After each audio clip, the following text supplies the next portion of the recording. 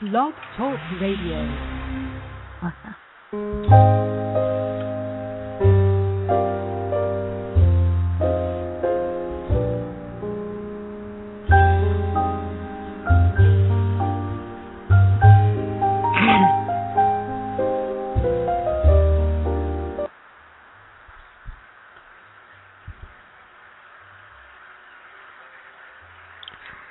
It's that time again.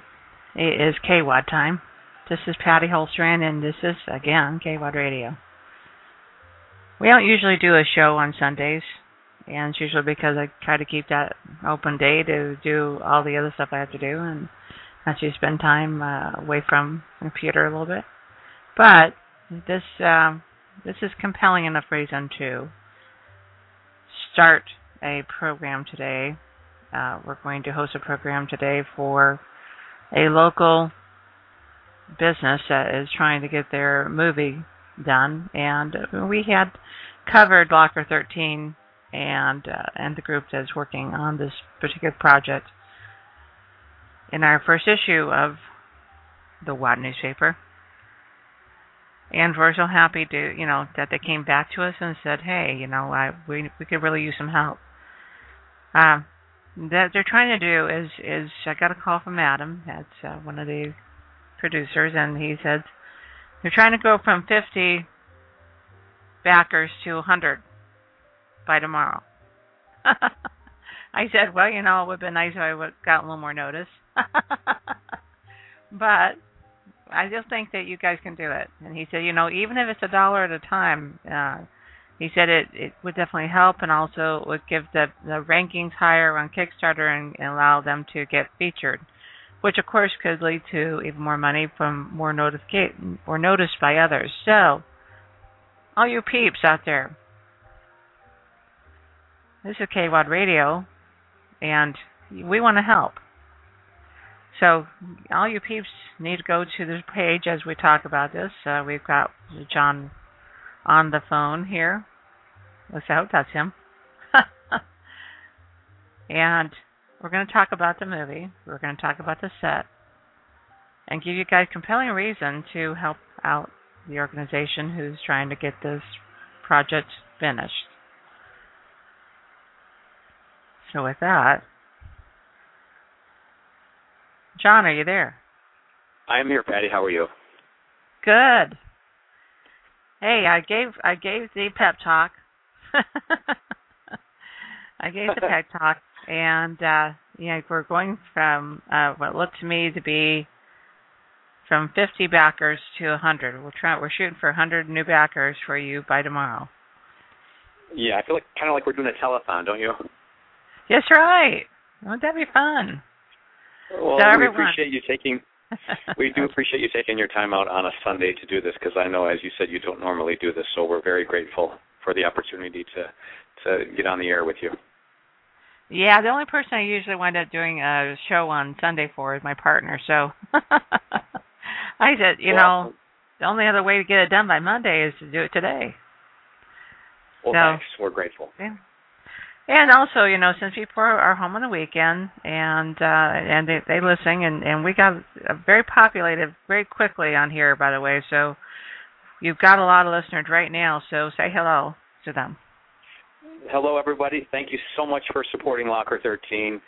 It's a project that we're very passionate about, and at the risk of being braggadocious, it's quite good. Well, it is a different, and it's very, what I would call a project that encompasses a lot, because you really, I think, reached really far in trying to get a movie that has multiple parts.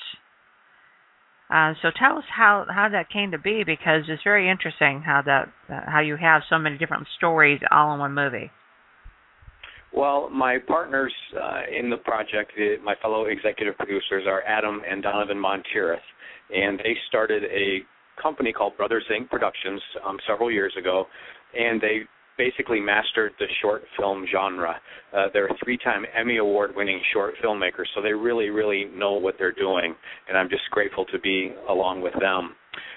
When it came time to do our first feature film, which even for independent films right now, the average independent film is between $12 and $15 million, we knew that it would be really, really difficult, regardless of the 3 Emmy Awards, to get funding.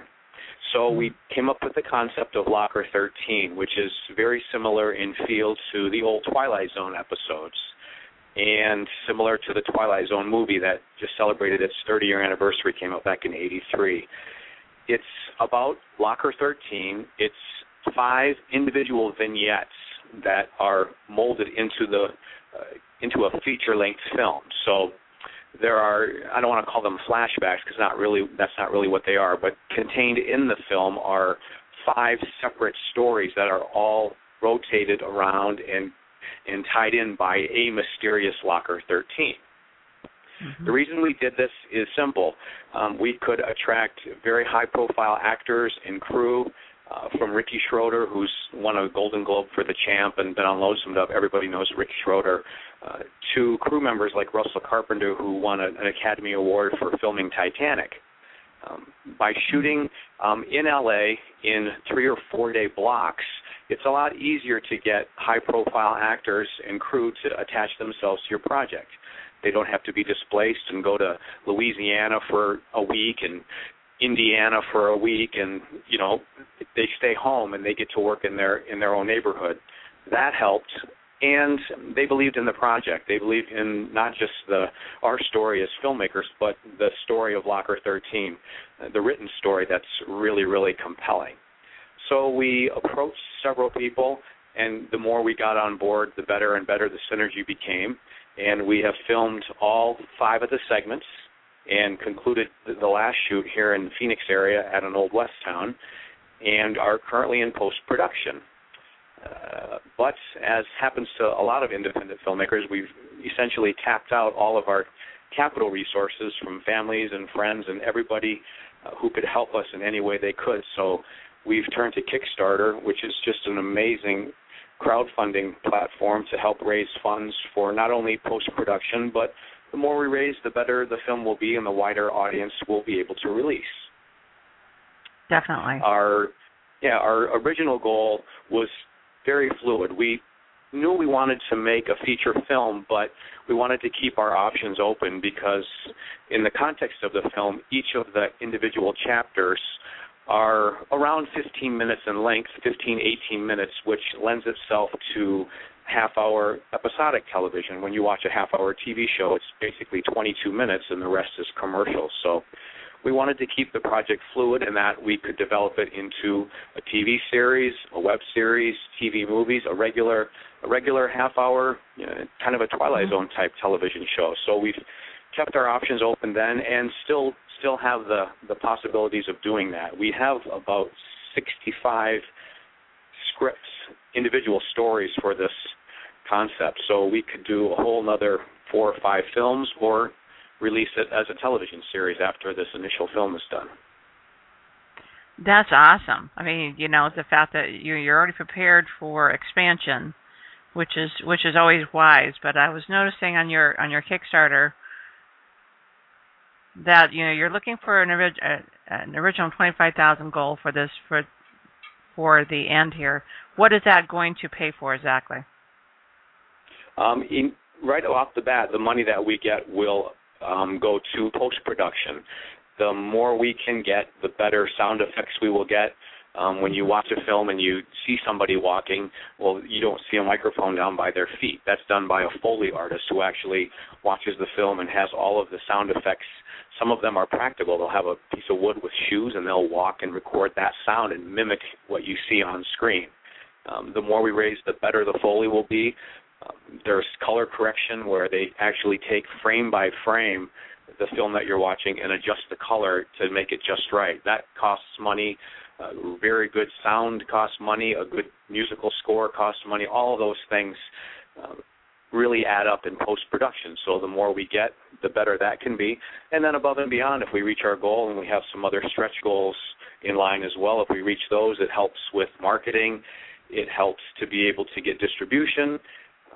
We have a limited theatrical release that we are going to be doing locally in the Phoenix area, and we would like to be able to have, the cardboard cutouts that you see in the theater lobbies. Those cost money.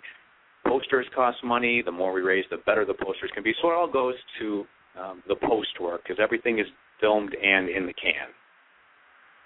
Yes, and what's good about Kickstarter and having these kind of goal stretches, which helps to once you guys make the 25,000, it starts going into the next goal. So that's definitely very cool, because then we can be a part of that. Making it even better. But yes, we all understand that these things really take they take money. It takes time, and it takes equipment and things like that. So that's definitely understandable. But I really loved how you explained how the sound mixing works, and how I know I didn't really think about it.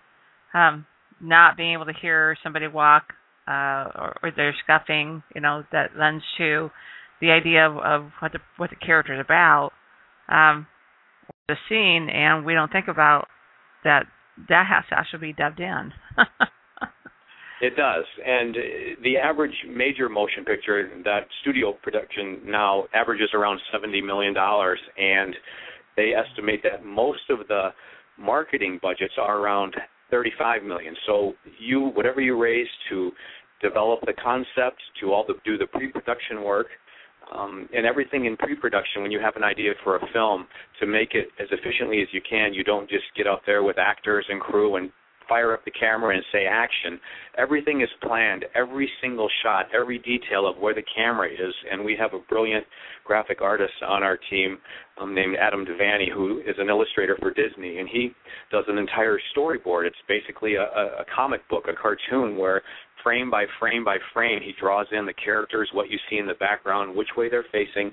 All of that is done in pre-production, so that when we get on the set, every single second of our time and money is spent efficiently to make the best film that we can. Yeah, and even though you plan it, sometimes there's always unplanned things, weather issues, and I was looking at your set. You're out in the, as I would call, the sinking desert. Well, we are. The original. Yes, the original story,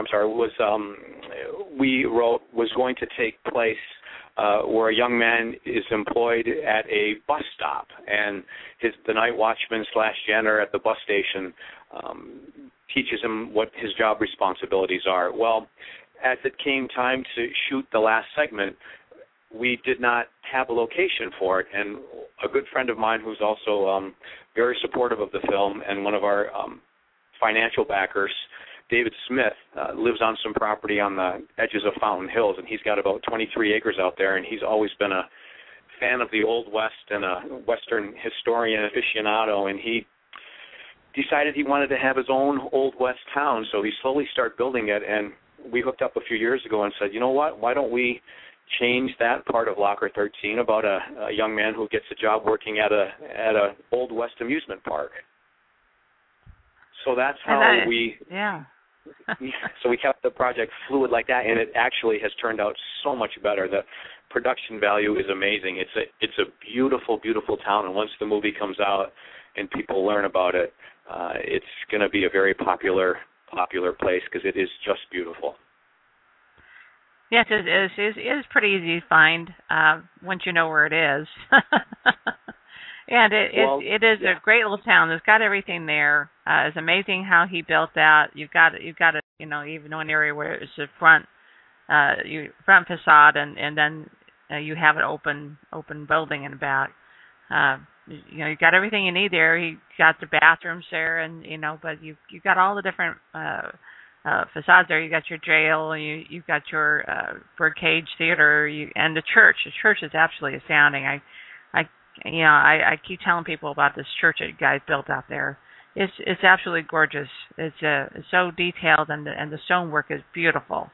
I think he spent more on that church than he did on the rest of the entire town.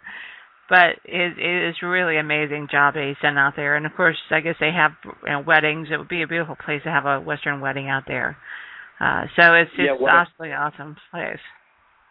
Thanks. One of the, initially it started out for his idea was we needed a Model T for one of the segments called the Benevolent Byzantine Order of the Nobles of the Enigmatic Oracle. Yeah, say that 3 times fast. Which was written by a local filmmaker, Bruce Dellis, who also directed it and wrote it, and he's been one of our great friends and fans and with us every step of the way through this. But when we needed a Model T, we were going to rent one down in Tucson, and I got to talking to my friend David, and he said, I've got one. My grandfather's got one back in Minnesota or Wisconsin, but I need to ship it out here. So I said, well, listen, we were going to rent one for $400.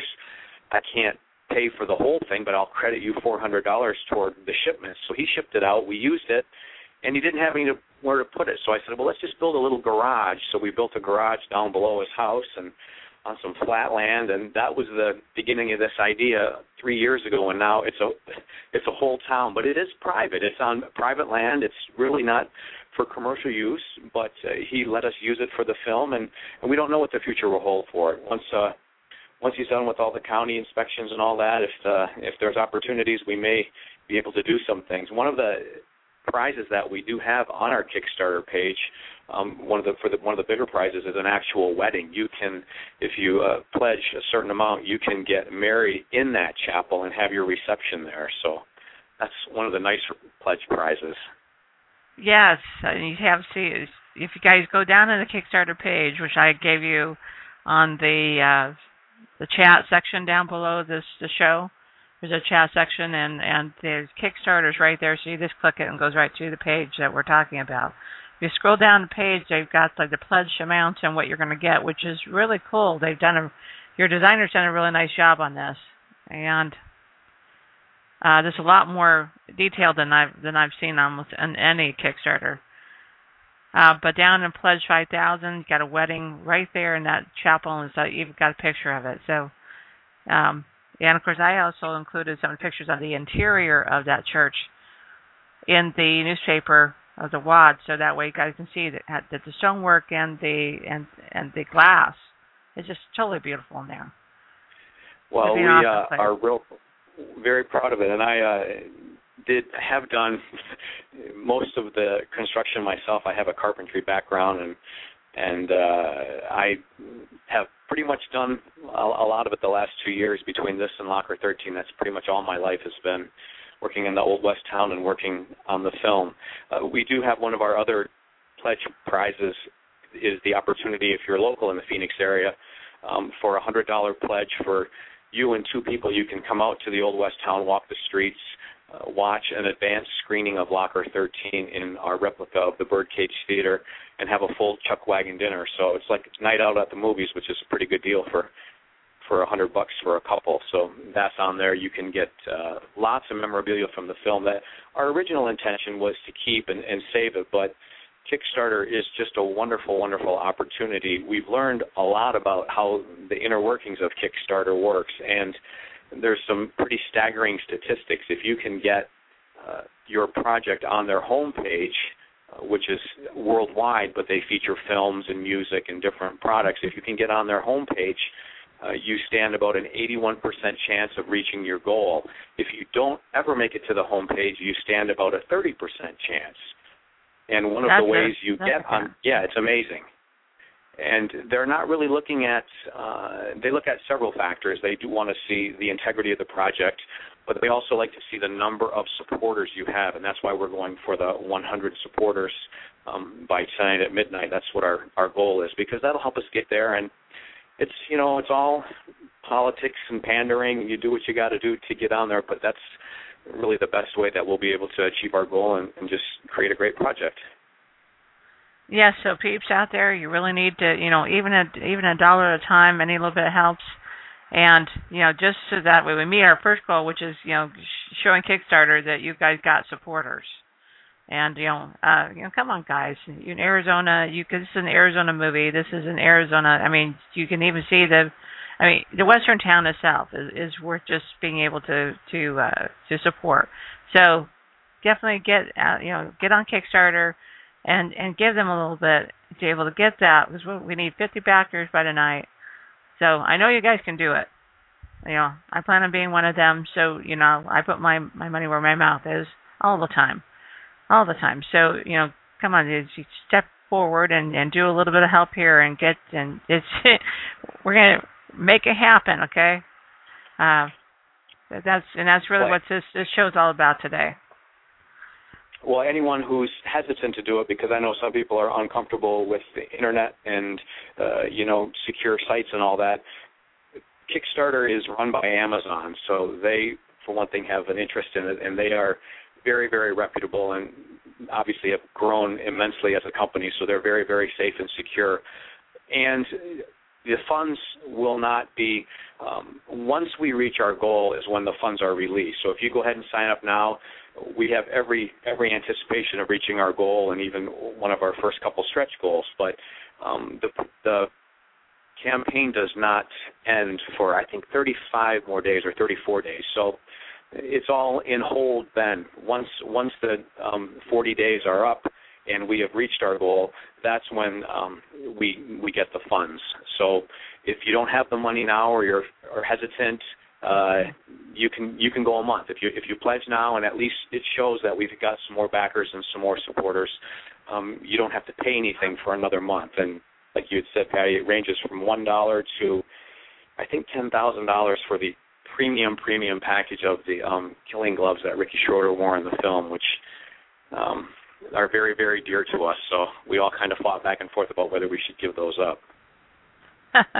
Yeah, you're giving some of the pieces worn in the making of these movies. So that's definitely something guys can. I know how many of you are out there that love collectibles and love collecting movie memorabilia. So come on, I know you guys go to other things and spend a couple $100 on something that's. He's even got a boxing robe here, the boxing robe used by Ricky Schroeder in the film. You got to pledge $200 for that. So, that's really nothing. I know you guys spent more than that on a lot of memorabilia. So, definitely make it happen, guys. But the first goal is we need to make sure that they can get on the front page so that way they can get seen by so many other people. And it is a good point. I'm glad you brought that up about the fact that, if you can't pay for it now, you're not asking for money today. You're asking for a pledge. And pledge means that, within 34 days, once they get reach their goal, then, Kickstarter will come to you and get the money. Yeah, that's another 34. That's a month. That's more than a month away. So if you get paid a certain time, then you're going to be good for it. So think about that when you're looking at these items that you can get for the pledge. I've talked a little bit about Rick Schroeder and the role that he plays as a boxer, and that's just a very, very short, just one of the actual little segments or chapters in the film. The main actors that come on in the film are John Grise, who everybody would recognize as Uncle Rico in Napoleon Dynamite. He's also been on Seinfeld. I think you met him in December when you were on the set. Yeah. I interviewed him. Great guy. Okay. Yeah, he's wonderful. He was great. He drove over from LA. He doesn't like to fly. Plus, he brings his two little dogs with him, who just kind of, they just kind of wander around the set. And you spend months and months and years working on a project, and all of a sudden you see two dogs in the scene, and we're like looking at each other like going, "Dude, who wrote in the dogs?" And it's like, "Well, there are no dogs in the scene." I was like, "Well, I see dogs." So you're like, "Okay, well, we'll deal with that." But he was wonderful and gracious, and even when he wrapped on the final day, he stuck around to talk to people and meet people. But he's one of the mains, and a local Phoenix actor named Jason Spisak, who has been in the movie Piranha, and he's a master voiceover guy. He does voiceover work for the Green Lantern and the Star Wars, Clone Wars. He is a phenomenal actor, and he plays the role of Skip, who's a young, kind of a down-and-out kid who gets this job as a night watchman. And his boss, Archie, tells him, "You sweep here, you clean up," and he shows him the chapel, and he shows him the blacksmith shop and the Birdcage Theater and the saloon, and tells him, "Whatever you do, don't open Locker 13. Well, of course, we know he's going to open Locker 13. Always. It's always. But some of our other cast members include like Rick Hoffman, who right now is on just a great, he's got the role of a guy named Louis Litt on Suits, which is on the USA Network, and it's blown up. It's a wonderful show, and he is just got to play the role of a hitman in one of the segments in Locker 13. He's amazing. We've got Curtis Armstrong, who was this is how Curtis Armstrong's career started off. His first 3 movies were Risky Business, Revenge of the Nerds, and Better Off Dead. Wow. And I know a bunch of friends about that one. Yeah. He's been in Aquila and the Bee, and he played, I think, the manager in Ray. He does voiceover work on American Dad. He's in it. Jason Marsden, who is probably the hardest working voiceover actor today. He was on General Hospital. He also co-wrote one of the segments, and that's the beauty of this project. It's so good, and everybody gets involved. Ricky Schroeder was going to direct one of the episodes. He wanted to, but contractually he was going to, but we just couldn't get it to work out. He was in Spain, and he was here in the States, and we went back and forth, and it just didn't work out, and we really missed that because he's just a pleasure to work with and a great guy. But Jason Marsden also co-wrote one of the episodes and directed one of the segments. Marina Benedict is in it, who you can see her right now on Burn Notice and True Blood. Krista Allen, who was in Liar Liar and Rules of Engagement. John Polito, who's been in all the Coen Brothers movies and Miller's Crossing. Wow. Tatiana Ali, who's been on Young and the Restless now for probably 6 or 7 years. We got huge people in it, and like I said, Russell Carpenter working behind the camera.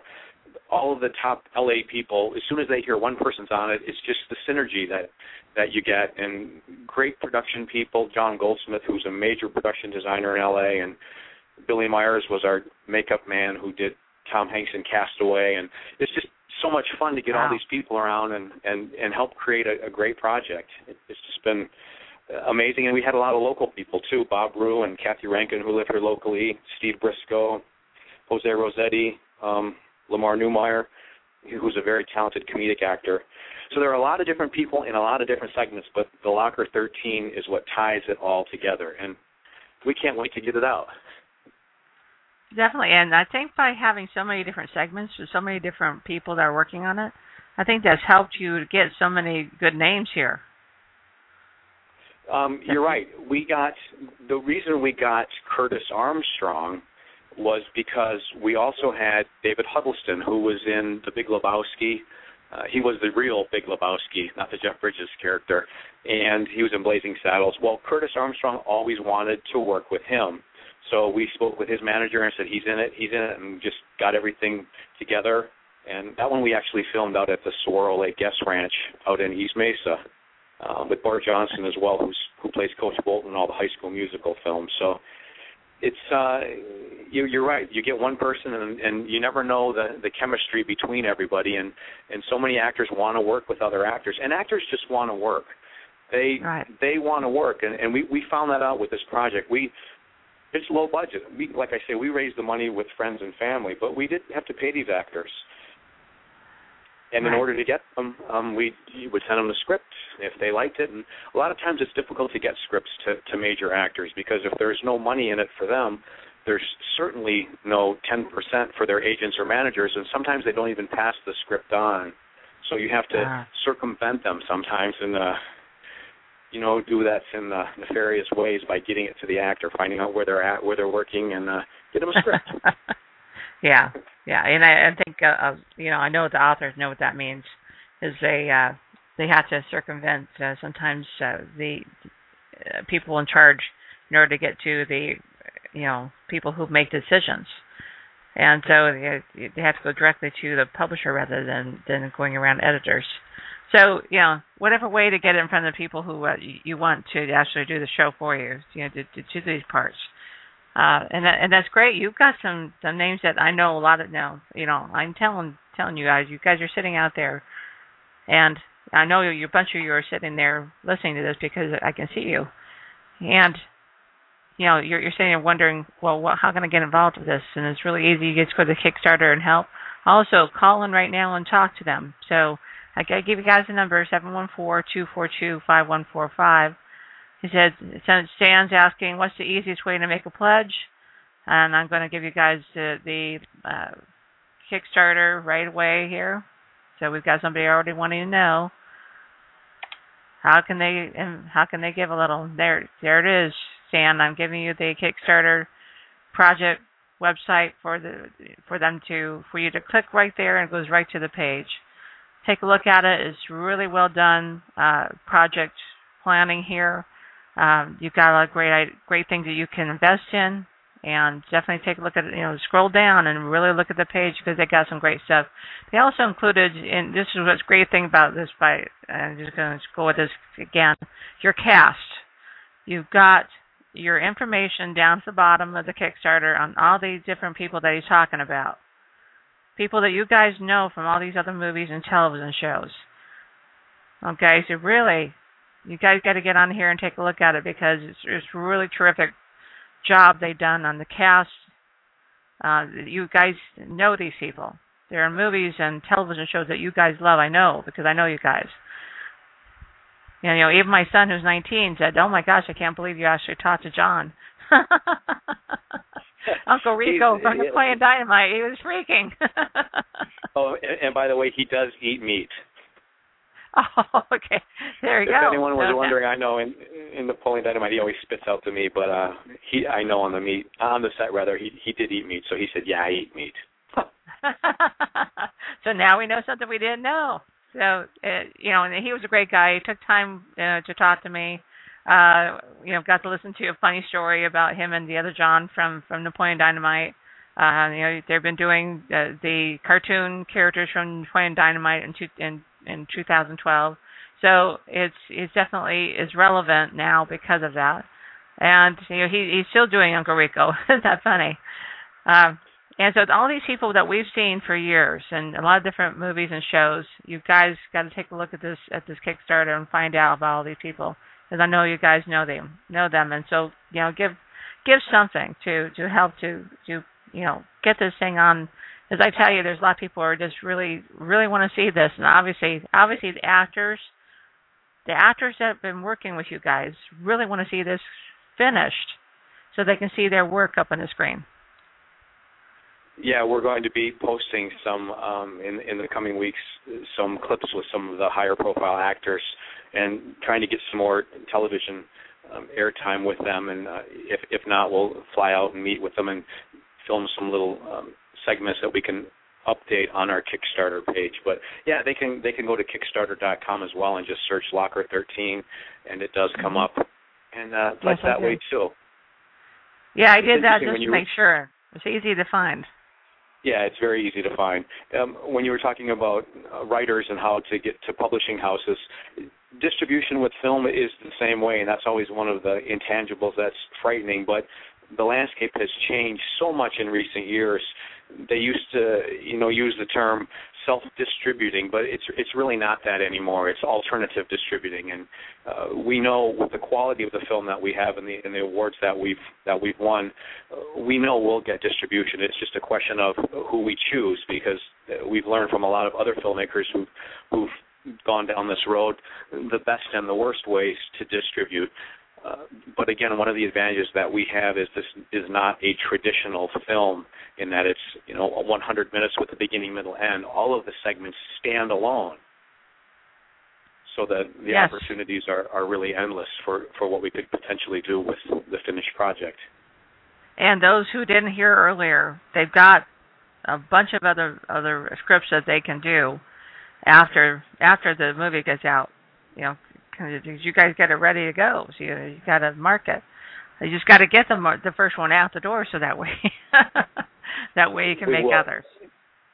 When we originally conceived of this idea, we did open it up to writers all around the world, posted on the internet, and we asked people to submit their own short story up to 15 pages that has a Locker 13 in it, that has a beginning, middle, and end. That's low budget, so no,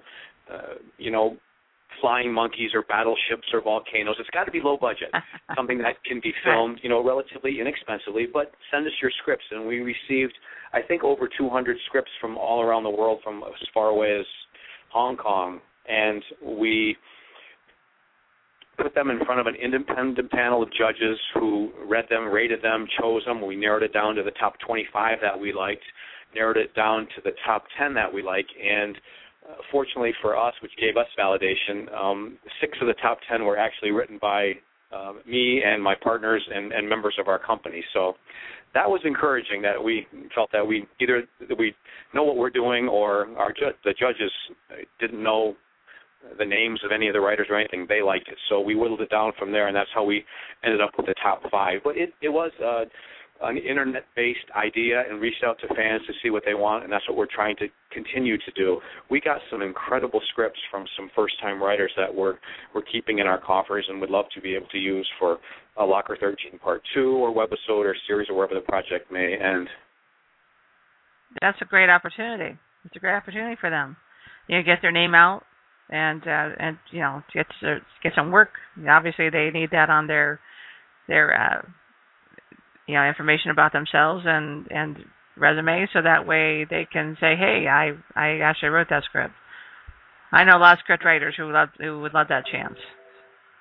So I want to also let you know that Stan says thank you and hello, John. From who? From Stan. He is the one that asked about what's the easiest way to make a pledge. So he said thank you for the information and hello, John. Thank you very much and hello.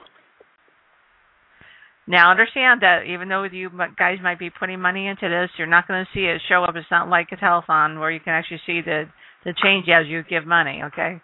So it does, I think midnight, wherever Kickstarter happens to be, I'm not sure, it's probably Florida, it will change over how many of our backers and the pledge amount will change over after midnight. So it's not going to show you that your money has gone in right away or anybody's. So if you guys are waiting for somebody to do the first deed, don't do that. That's not the way internet works. No, it's not. It does lag a little bit that way, but it is. It's a wonderful opportunity. So many major projects have been funded with Kickstarter, and it's just a fantastic way for fans to donate a little bit. To show their support. A few years ago, you would see mostly independent projects on Kickstarter, but now we see some of the people that are pledging us have pledged to 10, 20, 30 other projects, some of them very, very high profile. That just, it's the landscape today. We've all gone to the movie theater and seen movies where we're like, what in the world is going on with this movie? And even the latest Johnny Depp movie, it's good, but we saved every single penny that we have raised for this film has gone on the screen. We've had an office in people's homes. We've had P.O. boxes. We've done what we've had to do to get it made, but none of us as filmmakers in this received a penny in salary or anything. Every dime we made that we raised, we stuck on the film and did what we had to do, designed our own sets with the help, again, of our brilliant production designer, Adam Vanny. So we didn't waste any money. So we wonder, how can films be so expensive and so bad? But it all boils down to the story. And that's what Rod Serling said. If an audience will sit and listen and watch a well-told story, and I kind of say that in our Kickstarter thing, but I believe that. I love The Twilight Zone, and every single one of those stories was so compelling, we wanted to capture that. We do have somebody on the line. Are you ready for a call? Sure. Okay, number 4243, last 4 digits. Are you there? Yes. Hi. Hi, my name is Peter. I'm an actor living in Los Angeles and Las Vegas. And my friend Jimmy Gambina actually had worked on technical advisor on the project. How was it working with Jimmy? It was wonderful. Jimmy is amazing. Everybody from watching Jimmy and working with Jimmy is like, we got to get this guy on film somehow. He trained Sylvester Stallone in the original Rocky movies, and we just thought, and John Voight in The Champ, the movie which is ironic that Ricky Schroeder was in when he was 9 years old and won the Golden Globe. So he saw Rick, who he hadn't seen in 30-some years, and it was really, really a special moment when they got together. But we couldn't have done it without him. Russell Carpenter, who was our DP, told us that filming boxing is so difficult. It is such a hard thing to shoot because of the very nature of boxers spinning around in a ring, and the camera can't be seen in the audience, and it's very, very difficult. And Jimmy helped us so much with that, and we've got great footage and some clips. I think we even have a couple of stills on there of Jimmy with Rick and just mugging it up. But he's a wonderful guy. He was a blast. I don't think we'll do another boxing film, but or at least a segment on boxing. But it'd be fun to work with him because he's great. He's a great guy. Yeah. So, did everybody get the information about how to help with this Kickstarter?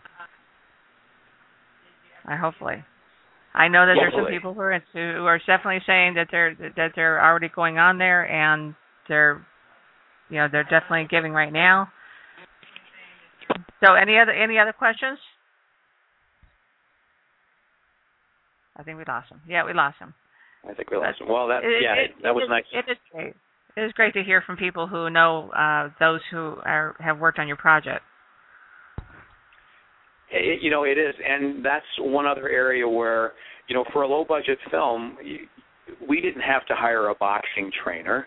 We could have just went in there and faked it, but to make it good and there's nothing worse than watching a movie and get pulled out of it, where you're like watching it, you're into the characters, or you're into the story, and all of a sudden you're like, wait a minute, that guy's not boxing. You wouldn't box like that, or you wouldn't dance like that. So we made sure, it has to be authentic. It has to be good, and it has to look real. So we were lucky enough to get Jimmy to come on and do all of our boxing training for everybody. Herb Dean is in it also, who plays a trainer. He has a real brief part, not a speaking part, but he does. I saw him last night. I went out, and he was on. He's a referee, I think, on some mixed martial arts thing, and I'm like, hey, there's Herb Dean. He was in Locker 13, so. It's fun to see people on. Yeah, it is fun to see when you see people out there doing other things and say, oh, wait a minute, I know him. Yeah, I know. He was in our movie. He was in your movie. So what are you working on right now with the project? Are you editing at this moment? No, our final edit is done, which is what they call a locked print. So the print is locked. There'll be no additional editing done to it. Now, we may still take out a few things. When you have a big budget film and you have the money and the time, you can screen it. And they've got audiences that are movie screeners. They go to a theater, they sign confidentiality agreements, they take away their cell phones and recording devices, and the people promise not to release any information on the film, and they see the film months in advance, and they will watch it and give you their opinion, because no matter what you do when you're involved in a film, you're so close to the project, sometimes you can't see the forest for the trees, and it's like, does this work? Does this work? And you do it over and over. So we don't have that luxury to do that, but we're working on a couple of different little tweaks that we want to run by some people that we value their opinions on movies. So we're going to do that. But other than that, for the most part, the film is locked. We're just going through the post-production process right now. There's a wonderful filmmaker in the Valley named Frank DiBugnero, who was the DP on one of the segments called Suicide Club that we shot over in L.A. He's doing mostly all of our post-production work, and he's just brilliant. So he's got his hands full with all of us looking over his shoulder. That's the hardest thing, too, with when you write something and then you produce it and then edit it. You have to be willing to relinquish control of it and allow an editor to make the necessary cuts where they think it is. And if there's a scene that you shot that you remember the whole day of shooting and planning, and then all of a sudden it's in and you watch it on film and you think, this just does not move the story forward, you have to cut it out. And that can be a hard thing for an amateur or independent filmmaker, but the good ones allow that to happen, because in the long run it makes the movie just a lot better, and you have to let go of your babies, as they call it. Yes. Yeah, and I talk to authors about that all the time. You have to be willing to cut scenes or cut characters, because if they just simply in there and there's no real reason for them and you're not planning on using them later, you've got to cut them. Yeah, they're not supposed to be in the story. They need to get out of there. And it's part of that creative process, that you have to know when to let it go, and also even more harder is where to cut and when to cut. it's very difficult, especially writing. When you write, it's just easy to delete this character in these scenes, but when you go to the trouble of filming and hiring the person and wardrobe and makeup and getting on the set and doing the shoot, and if it doesn't work, it's very, very difficult. You think, wow, I just hate to cut this. We went to all that trouble, but in the grand scheme of things, it's the story that has to take center stage, and that's what you have to do.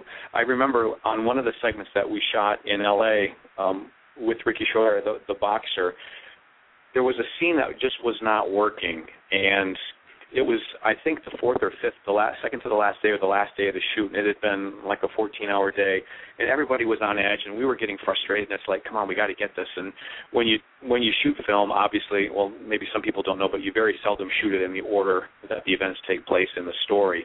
Sometimes you'll shoot the very end first, and then you'll shoot the middle. Whatever works financially, whatever's more feasible and cost-efficient is the order that you film. So it's up to the director to really make sure that the actors remember where they're at emotionally in the scene that you're shooting that day. It's hard for actors to do that, but good directors can get them to summon that energy and that emotion that they were in, knowing this is where you're going to be, even though these events haven't happened. So we were really struggling, and my partner Adam had to pull Ricky aside and talk to him, and Donovan, his brother, pulled the director of the piece, Matthew Mebane, aside, and we were just kind of calming everybody down, trying to get the scene to work. And our makeup guy, Billy Myers, just stepped in and said, listen, I have an idea. The character who was the main protagonist at that part of the film was supposed to play this demonic, evil guy, and the scene wasn't working. He says, let me just touch up his makeup. So he went and touched up the guy's makeup under his eyes, made him look evil, and we got back on the set, and it was just amazing how everything clicked. And it was, I got goosebumps right now thinking about it. It was just terrific, and that's the beauty of film. It's such a collaboration that everybody on the film was involved. And if he hadn't stepped up and said, let me change his makeup, something as small as that, it really could have hurt the quality of the film. But because he did it, it's beautiful. And that just goes to show you that it's not just the director; it's a whole. Everybody should be involved. It's a whole thing. Yeah, and that sometimes is greatly lost in major motion pictures because there are so many egos in L.A. and so many egos with people like that.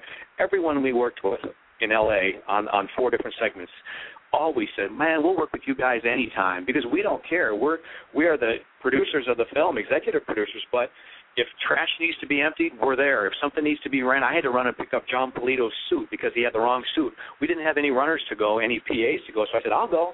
I jumped in our rental car and took off and went and picked up his suit in Inglewood and came back, and you do what you have to do. So we don't care. Maybe we're naive. Maybe we're just excited, but we will do whatever it takes to get the best quality film we can. We're not in it for us. We're in it for the project. There you go. We got somebody on the line again. Number 8133. Yeah, hi. This is Jimmy Gambino. Yeah, Jimmy, how you doing? I'm good. How are you?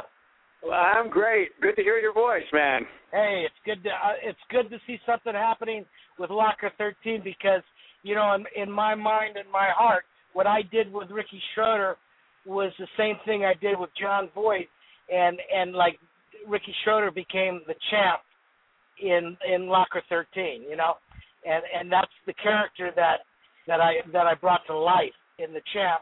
I brought it to life with Ricky, but I only had minutes with Ricky where I had months with John. You know what I mean? It's like with Stallone. I had, like you were saying, you have to put it together for the production, for the value of what you believe in, and the value is to entertain the masses out there that need to know about Down and Out and about different stories about different people. So that I can't relate to cartoons. I can't relate to robots. I can't relate to stupidity, and that's all I see in the film industry. And to me, Locker 13 was very special and had a lot of special people, and I love doing it. Well, we couldn't have had anybody more influential on us because, again, like I said, there's nothing worse than watching a boxing film or where they're not boxing. You can tell they're not skilled. They've not been trained properly. And I even forgot that. You did not have very long with Rick. I remember the minute that you got on set, you guys were immediately together and going over different moves and different boxing poses and punching styles. And we got that in quickly. Now that that was one of the first segments that we shot. So I completely forgot that. But gosh, it's good to have you there. I feel privileged to have been there, and I was just hoping something would turn out with this because when you sacrifice yourself or you dedicate yourself to projects or the film industry or the entertainment industry to any degree, you hope for appreciation of the value of putting your heart and your soul into it. But, most people in this industry, I don't find that anymore. And I've been in the industry since 1955. And I learned a system that works every time. In other words, I did Rocky. I did the first Rocky. I did Saturday Night Fever. I'm the guy that made John Travolta a star. I'm the guy that made Robert De Niro a fighter because I spent over close to a year and a half with him. But I didn't like the language. I didn't like the characterization that they were bringing to the screen. To me, in the 40s, if you behave the way they behaved in the 40s in New York, you end up in the East River with cement shoes, because you didn't act like that in front of your mother, in front of your aunts and your uncles. You talk like that, like I told you. I couldn't act like that in the 50s and the 60s, let alone the 40s in New York, and that's what it was about. Jake LaMotta. And Jake LaMotta, I'm sorry. Why don't you tell a story about some great guys? And Jake LaMotta was by far not even close to being a great guy. And there's been a lot of great guys, a lot of great fighters, but nobody knows about them. Do you remember Henry Armstrong? I'm sorry, who was that? Henry Armstrong. Henry Armstrong. He held 4 titles at one time before they had the junior this and the junior that, and I'm talking about legitimate weight divisions that he held 4 titles. And no, he went for the 4th title. It was a middleweight fight that he had to gain a lot of weight, and he gave a lot of sides to, and he lost a split decision. In other words, there's been some great fighters. Joe, one of my favorites. I think the last of the great fighters, in my opinion, is Joe Frazier. He was the last heavyweight champion. These other guys, Lennox Lewis I had at my house for 5 months before he fought Gary Mason. And I know his attitude. I know his procedure. I knew his training program. He was just a big, strong kid that knew how to box, and he had an advantage over everybody because people don't know how to teach boxing because they don't know how to condition people to make them feel natural in the ring because it's a very unnatural sport. As you can tell. Well, the job you did with Tommy Novak, who is Rick Schroeder's character in Locker 13, is great. And people didn't know that about you in Saturday Night Live. And I mean, you worked with Sylvester Stallone, and you worked with Rick in Black Cloud, I know, and you were the Idolmaker. Were you a trainer at Idolmaker? They took my name off the credits when I made Arthur. And why they took my name off the credits, I'll never know. But that's when I realized this business is so political that if you don't go along with the social venue, that you're out. And I'm Italian. I'm a Sicilian. I'm a part of the Gambino family all my life, and so the genes are there. Okay, but the fact that I got in the motion picture business saved my life from a lot of stupidity. Okay, because I love to entertain people. Well, we hope you have continued success doing that, Jimmy, and hope you get a chance to see Locker 13 when it comes out because you did a great job with. I'm looking forward. You did a great job with Ricky. Well, thank you so much, and it's good talking with you. Yeah, you too, thank Jimmy. you. Well, talk to you again. Thanks. Okay, and have a great week, huh? You too, and thanks for the support, Jimmy. Okay. We appreciate it. Love you guys. God bless. That was it's always great to hear from people who work with you and get their takes on what they've done and their part. They're excited. They're excited to be part of it. Yeah, you could hear that from him. He's and one of the things I'm sure everybody could detect is the frustration that you get with studio films, and that's why, like Jimmy alluded to, that there are so many bad films that just there's no heart and soul to them. It's just a product that they're using cookie cutter plans, and they get it out there with this actor and this, and they spend all their money on marketing, and they make major films have to make. They try to make a third of their film in the first week. If they don't make a third of the film in the first week, they will not break even because it just gets bad press. We don't have to have that problem. We know what our project is, and you could hear from Jimmy how much fun he had on the set. So that was nice hearing from him. Yes, it definitely is, and it was a surprise to hear from him. Apparently, you guys got the word out that you're going to be on the radio today, so that's great. It's always great to hear from those people. I think we're talking about the editing process and what stage that is at. What's next for you guys as far as getting this up on the screen? Well, when we get the finished project back, which we're hoping is in, depending on what happens with Kickstarter, in the next 6 to 8 weeks, then we will work on our marketing plan and the distribution plan. There are lots of different venues and different methods of distributing film, from selling off foreign territories. We're pretty low budget, so we're not as worried about that. About recouping all the funds for our investors and families and friends. But we'll work on distribution, and we'll work on our coming projects and our limited theatrical release. We want to have a nice limited theatrical release. We have a tentative release set through Harkins Theaters locally. We're still working on that as far as all the dates and all that, but we hope we'll be in some select theaters locally. And work on our contacts for DVD sales. You know, it used to be when they would say a film went straight to video or straight to DVD, that was always such a negative connotation in the past. That meant your film was bad, and it's just not like that anymore. So much money is made for companies that release films, very limited theatrically, but through Netflix and Redbox and Hulu and Amazon and all the other distribution methods that are available today. So we'll take our breath after the Kickstarter campaign and then work on the next phase of marketing. Yeah, it is a good point, and that times are changing. We see that obviously in the book industry.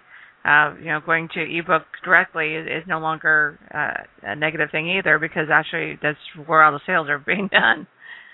You do need the books in order to sell yourself, but really that's the only way is for that the print books are even being sold anymore is personally. So you have to get out in ebook format, and that's where you're going to wind up making your fan base too, because they can afford them. Exactly, and it helps to have that fan base that can support, whether they buy a DVD, whether they see it in the theater, where they get it on iTunes. That's one of the true advantages of being an independent company, aside from a major studio, in that you don't get stuck in a catalog with 200 other films that are all very good. Some are good, some aren't, but you can control your destiny a lot more. It's a lot harder, and there's a lot more legwork involved, but you can reach the specific audience that you know likes your film and wants to see your film, likes the characters in it, knows about it, and follow up that way and just have a much more pinpointed, accurate, and much more efficient release platform. I do know some people who are interested in actually physically seeing a script. For a pledge of $10, you guys can get the ebook script, digital copy of the Locker 13 script, plus a digital copy of the Locker 13 Presents Pulp Noir short story, which is Capacity to Kill. So there you go. If you want to see a script that's already been worked on and it's actually a real script, you guys can get, just for a pledge of $10 from them, you can get one of those scripts to take a look at and see how they designed it. Tell us about Capacity to Kill. That is a short noir story that was written by Donovan Monteith, who's one of our executive producers on the film and one of the co-founders of Brothers Inc. It's in the same genre of kind of a Twilight Zone feel, with more of a film noir, a detective kind of feel. It's something that lends itself to the subject matter of the film, but doesn't really fit in exactly with the Locker 13. But it's one of the projects that we are still working on. I think one of the other pledge amounts on there has a graphic novel, because graphic novels are so huge that we actually have a graphic novel for the boxing segment with Rick Schroeder, and it looks like an old-fashioned, pulp magazine comic book kind of a look, but you can definitely tell it was done by a local. Boy, I can't believe I can't remember the guy's name. I got to look it up. Adam. Oh, shoot. I'll have to figure that out. Who did that for us? And it's just brilliant. But it's one of the other ancillary marketing tools that you have for the project, not just the film, but the scripts, the short stories, the graphic novels, all of that. So that's a little bit about Capacity to Kill. And just to let you guys know, I probably shouldn't have mentioned anything about the robe because those two are gone. So somebody's already got the two robes, boxing robes from Ricky Schroeder. I think we have some gloves that are remaining as well. But the robes.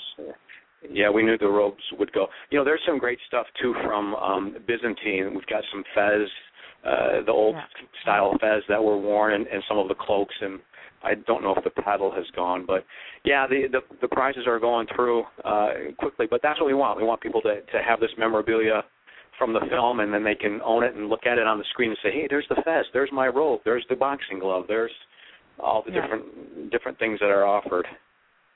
You have one backer for the cloak, the red velvet cloak used in the lodge members in the film. There's a limit of 3, so only 2 more of you can do that, and that's $125. I mean, the cloak itself is worth that, and let alone the fact that it's from a movie. So, these are definitely good prices for people who want movie memorabilia, which I know many of you out there do. The suit jacket, you're talking about the lodge insignia patch, with the insignia patch. You have no backers on that right now. You have 15 of you that can get that. That's just $200 for one of those. Boxing gloves, the robe's gone, but there are individual signed boxing glove, one boxing glove, left or right, signed by Ricky Schroeder, and used in the actual making of this movie. So you got 2 backers right now. You have 6 more. So only 6 more of you can actually get that. So guys, take a look in the sides and see great stuff that you guys got going on here. I think the robe, the yellow jacket that was worn by Bart Johnson, anybody who's a fan of the High School Musical movies, he's that big studly-looking guy who plays Coach Bolton. He's really cool. We have the yellow jacket that he wore. He was another actor that we were really lucky to get. He's such a popular guy, and he's just the kindest, nicest, sweetest guy on the set. It's nice to see. You hear all these horror stories about actors and their egos and all their demands, and when you're on set with them and they're just normal people and you're just hanging out, initially you might be a little taken aback just by their fame, but then once you start talking to them, they're just normal, regular old people, and that's how Bart was. He was just the coolest, nicest guy, and we've been in touch with him since the film and watched whatever projects that he's involved with. But anybody that's a fan of the High School Musical films, that would probably make a really, really nice gift, because there's only one yellow suit jacket in the whole film, and that's the one that Bart wore. Yeah, that would make an awesome Christmas present for anybody out there. And also, let's let you know, for a pledge of $50, you guys can get the digital bundle. So you receive the digital version of the movie within days of the movie's release, plus the ebook, script, and the comic. So you get all that for $50, which is an awesome deal. For $25, you guys get your credit in the actual film as a backer on Kickstarter. So if you want your name on a movie, there you go. That's one that we. I'm sorry. Go ahead. As we were talking, apparently we did get a couple people one person who bought the ebook script. So this goes to show you, I guess we are seeing some. You're seeing some backers already. So that's awesome.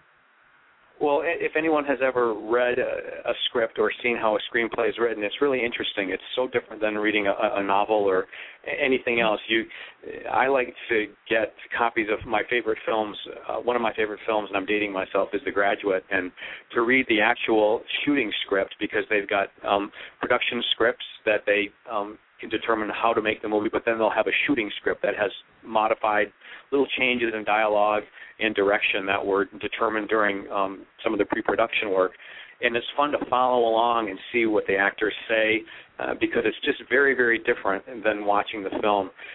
That's one of the other collaborative things, that when you get on the set, so many actors are so good, and when you write it on paper and you say it over in your head as a writer and you read it and you get what you think the actor would say and try to get in their voice, when you get on set, sometimes it's different, and actors will say, you know what, I don't know if he would say that, or I don't know if she would say that, and let's try it this way, and it just clicks, and it's just magical. And the beauty is you get to take credit as a writer even though you didn't really write it. Just let you know, Stan has said he made the pledge, and he says to remember the high school days. Oh, Stan. Yes, I think I saw Stan on Facebook the other day, so thanks.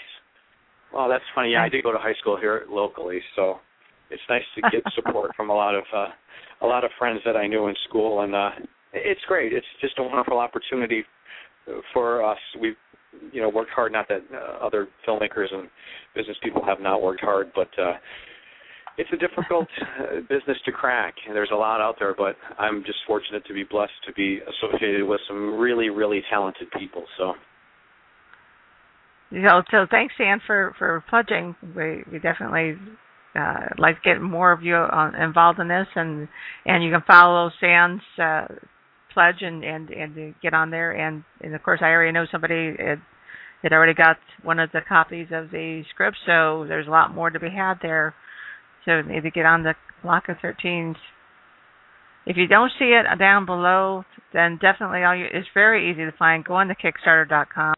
Under search projects at the top, on the search bubble, you just write Locker 13, and it comes right up because really there's nobody else there. And what it does, it gives you a little window of who it could possibly be, and Locker 13 comes up first. You click on Locker, click on that item, and then it goes right to the page that I'm talking about.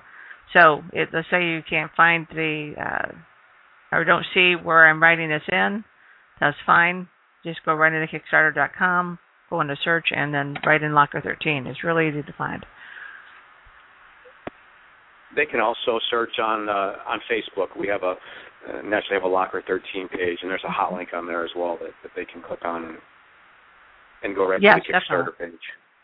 I'll also put that down there on the chat area for those who can see it there. I'll do it again because, we've had people who are going back and forth coming in and out of the show. So it scrolls down and then somebody's not going to see it. So I'm giving there's the Facebook page again. Also has some really great pictures of the actual town so that way you guys can see like a full view of it. We've got a great view of the water tower, which is so cool. And, of course, of the church. And the picture of the churches is really nice because it's a nighttime church.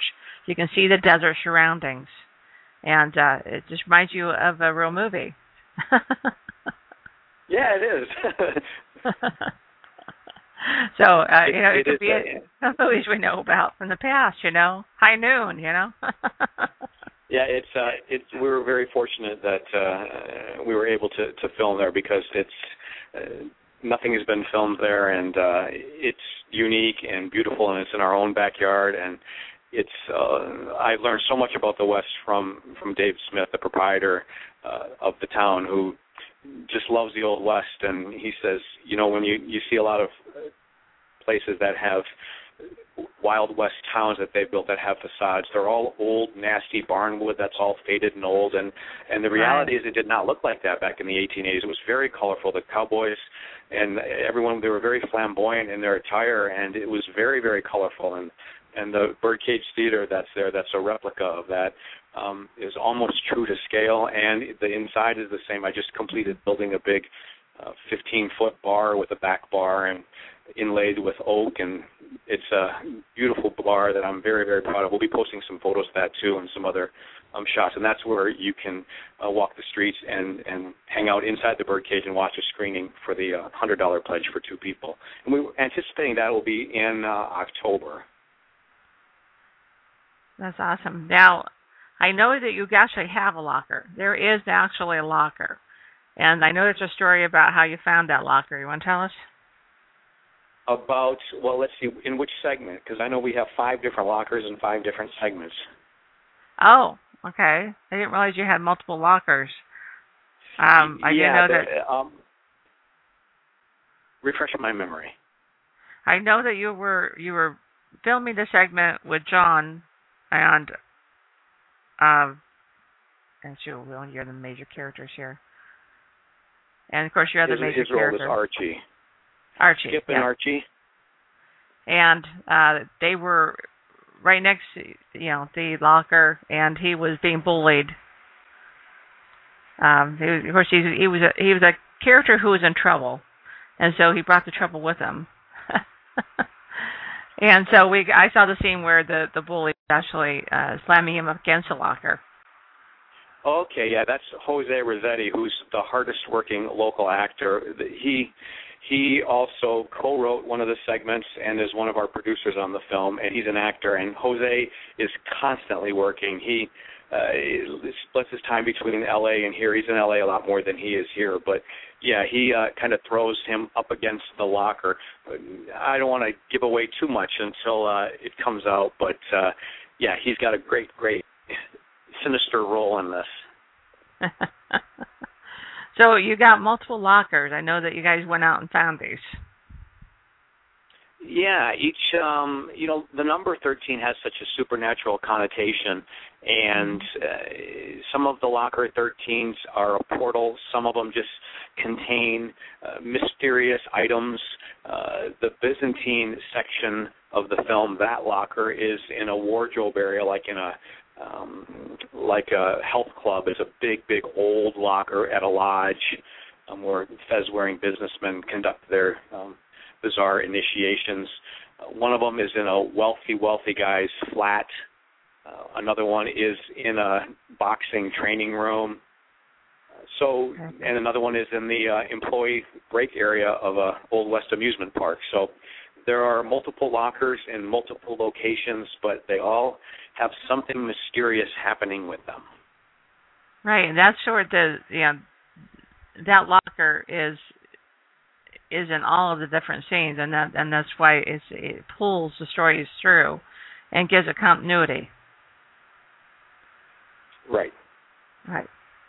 So that's the important part is that this locker has to be in all these different stories in order to pull that general idea of Locker 13 through the different episodes. So that's good. It's good to know that they look different. Yeah, it's again, they're not. The number 13 has just such a mystical aura about it, so that's why we chose the number 13, and it's just a good way of containing mysterious elements that lend themselves to things like Twilight Zone and Tales from the Crypt and Outer Limits, which all those shows that we were huge fans of that are great stories. And we're still huge fans of, so that's I think it'll do well. We are getting at the end here. So, I was going to say quickly that, the Twilight Zone was, the American Writers Guild just selected it as the third most influential written program in American history. Wow. Which is amazing considering it was, 50 years ago, and the thousands and thousands of episodic shows that have been written since then, that it was, I think, behind Seinfeld and Sopranos. So for something that's that old and half-hour episodic is phenomenal. So, we were huge fans of it. Rod Serling was just a genius. So. Yeah, and actually I've been enjoying his Night Gallery lately. I used to watch that a lot more when I was younger, but I've even grown even more appreciation for it now. Yeah, it's again another idea of it. It's the idea of bringing art and having stories within an art form. So I thought that was really well done, and of course, always have fun watching those kind of short works. And I think short works actually are really doing better now because the younger generation likes things in smaller pieces.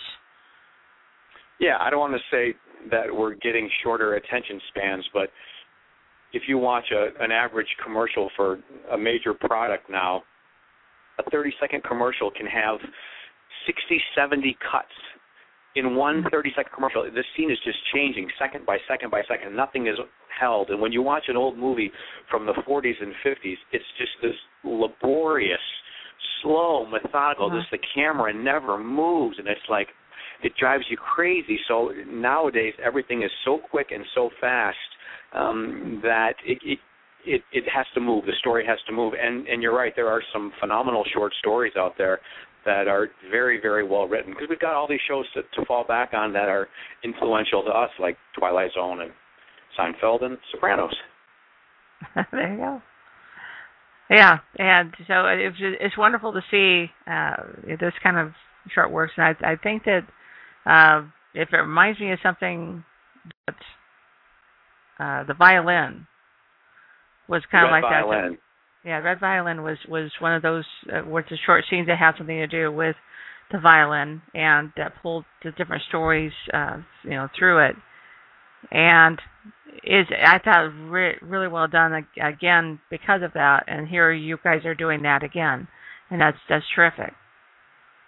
Yeah, thanks. The Red Violin is about a Stradivarius that you see it from the 16th century, I think, all the different owners that it's had and the lives and the people that it's affected, and that's a brilliant story. There are several films like this. Four Rooms is another one that is a great film. It's a collection of four different events that happened in a hotel. I think Neil Simon even did California Suite back in the late 70s. That was a vignette type. But James Jarmusch has a film called Night on Earth that has 5 different cab rides that happen simultaneously. I'd recommend that to anybody that wants to check out a great film. I don't know if it's on Netflix or anything, but it's called Night on Earth. It's really fun, and there's some amazing people in it. But yeah, it does lend itself to today's viewing audience, that it's quick and the stories are good and fast-paced and entertaining, and it just keeps moving. Yes, and that's I think that helps. I think you're going to get a lot of different generations that are going to like this film. I think you've got a little bit of everything. Yeah, we do. We've got, like I said, veteran actors like David Huddleston, who I think is, he's got to be close to 80 years old, if not a little over. He lives in Santa Fe. We flew him out here to be in it and had worked with him before in the short film Reveille, so he was wonderful to work with, and all the way down to younger actors and just run the gamut, because there's so many quality actors out there, and we were just lucky to have them all. So it's nice to see. Yeah, David Huddleston. Blazing Saddles and Grabowski. Yeah, and I think he was in the producers, so those are some of his bigger roles that he's done. But yeah, we're I don't want to say family filmmakers, but the films that we like, we want to appeal to as many people. So when we get our MPAA rating, it'll either be PG-13 maybe. It's definitely not R-rated. There's virtually there's no nudity, there's no gratuitous violence, there's no profanity, nothing that you don't hear on regular network TV today. So we wanted to make sure of that, because we want a film that everybody can enjoy, and we don't want our grandparents or grandkids to cringe when they see it. So. Jesse Garcia you have in here, and I know that there's a lot of Sons of Anarchy fans out there.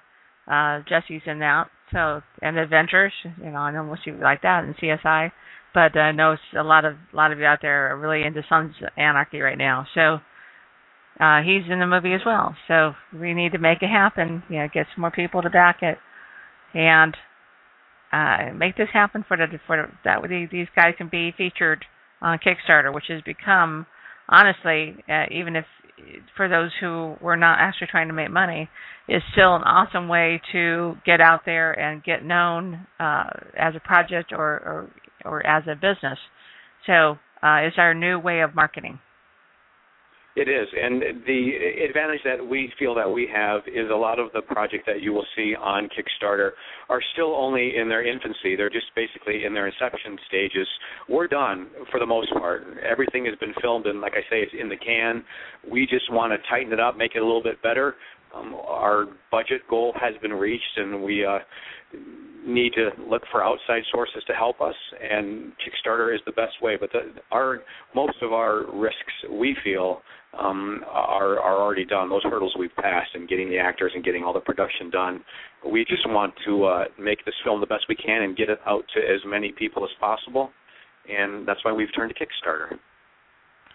Well, I know a bunch of us who have been watching this for a while. We were really looking forward to it. So, and myself as well. So, I wish you guys the best of luck. I know that you're going to make it happen. I'm so excited for you. Well, PJ, we're grateful for your support from last December to writing about John Grise to even everything today. And it's just, we can't do things like this without support from people like you. So we are so grateful, and we'll definitely reciprocate our gratitude. I had fun going out there and seeing that town. It was such a joy to walk around and see all the different rooms, and so that was fun. And I just love seeing stuff like that. And you guys are doing such an awesome job. And when I want to know about it when you guys beforehand, so that way I can get the word out that you're when you're going to be coming out, and get some people in those seats. Well, we will absolutely let you know. Awesome. Hey, thanks so much for coming on a Sunday. I appreciate you taking your time out. I know you don't normally do these shows on Sunday, and we're grateful for all of your help and for everyone that has contributed. And for those of you who are still listening and want to contribute, you can send us messages on Facebook or on our Locker 13 page, locker13.com. Any of those ways you can get messages. If you have any questions about contributing or if you have any apprehensions, we can answer all your questions and alleviate those fears, because it's safe and harmless, and it's a great cause. There you go. That Kickstarter, again, it is a safe place because it goes straight through PayPal. Or not PayPal. It goes straight through Amazon. It's the other giant. Yes. They'll all own us someday. Oh, yeah, they'll own it all someday. So, you guys have a great night. It looks like we're getting a little bit of weather coming in. We're both in Arizona, so the rain last night was good. And it's always nice to see some rain in Arizona, because we need it. Well, thanks again, Patty. Now, will people be able to replay this broadcast, or will it be available anywhere? This is one of those things that keep on giving. Because even if just to let you guys know, if you have not listened to, if you've missed some of it and you want to go back and listen to it again, you can do that within about an hour. It will be going into an archive mode. And that's actually where I get a whole lot more listeners than just live, because obviously not everybody can, we have enough time to promote this. and also the very fact that it's on a Sunday. So for those who missed it or missed some of it, you can go back and listen to it again in its entirety at your leisure. So it's one of those gifts that keep on giving. The show will be available on KWAD Radio for as long as I have an account. And they can find that at blogtalkradio.com? blogtalkradio.com/KWAD Radio. Really easy to find. The link. Okay, we'll make sure we get that link up too and spread the word. Well, Patty, thanks again so much for your help, and we'll keep in touch with you. Thank you very much. All right, thanks for your help. Bye-bye. All right, bye-bye. That was John. He's executive producer of Locker 13. We're so happy to have him on board today. And again, you guys, seriously, we need to make it happen out there for them. We do have some backers that came on and have pledged. Thank you so much for doing that. Keep it going, guys, even though we're not on live. I'm going to find you if you don't step up and do at least a little bit here to help. I plan on giving something to you. Again, I always speak with my words, and I make sure that everyone can you can find out more information about this Locker 13. And again, like you said, get on the Facebook page if you have any questions. They're willing to answer for you. I think that they got some great stuff to be able to receive for your pledge, and the money is definitely worth the items that they're asking you to step up and pledge for. And again, the pledge is not due until they reach your goal, and that's not for another 34 days. So, even if you don't have the money with you today, that's fine, because you don't owe that until they reach your pledge and their time has lapsed. So, with that, I'm going to say goodbye for Sunday, and I will see you guys again. I'm not sure when. Sometime this week I have somebody else coming in. I don't have that show set up yet, so I don't want to announce it. But otherwise, KWAD Radio, we usually have at least 1 or 2 shows a week. If you're interested in being one of our guests, get a hold of me on KWAD Radio, or get a hold of me through Facebook. Also, we have a newspaper, and we always accept articles regarding anything pop culture. Get a hold of me there at editor@thewad, that's the WOD, thewad.net. So, get a hold of me if you're interested in doing articles, interested in finding out more about this project and any other movie projects that we promote here on KWAD Radio. With that, this is Patty Holstrand signing out on Sunday. You guys have a great weekend.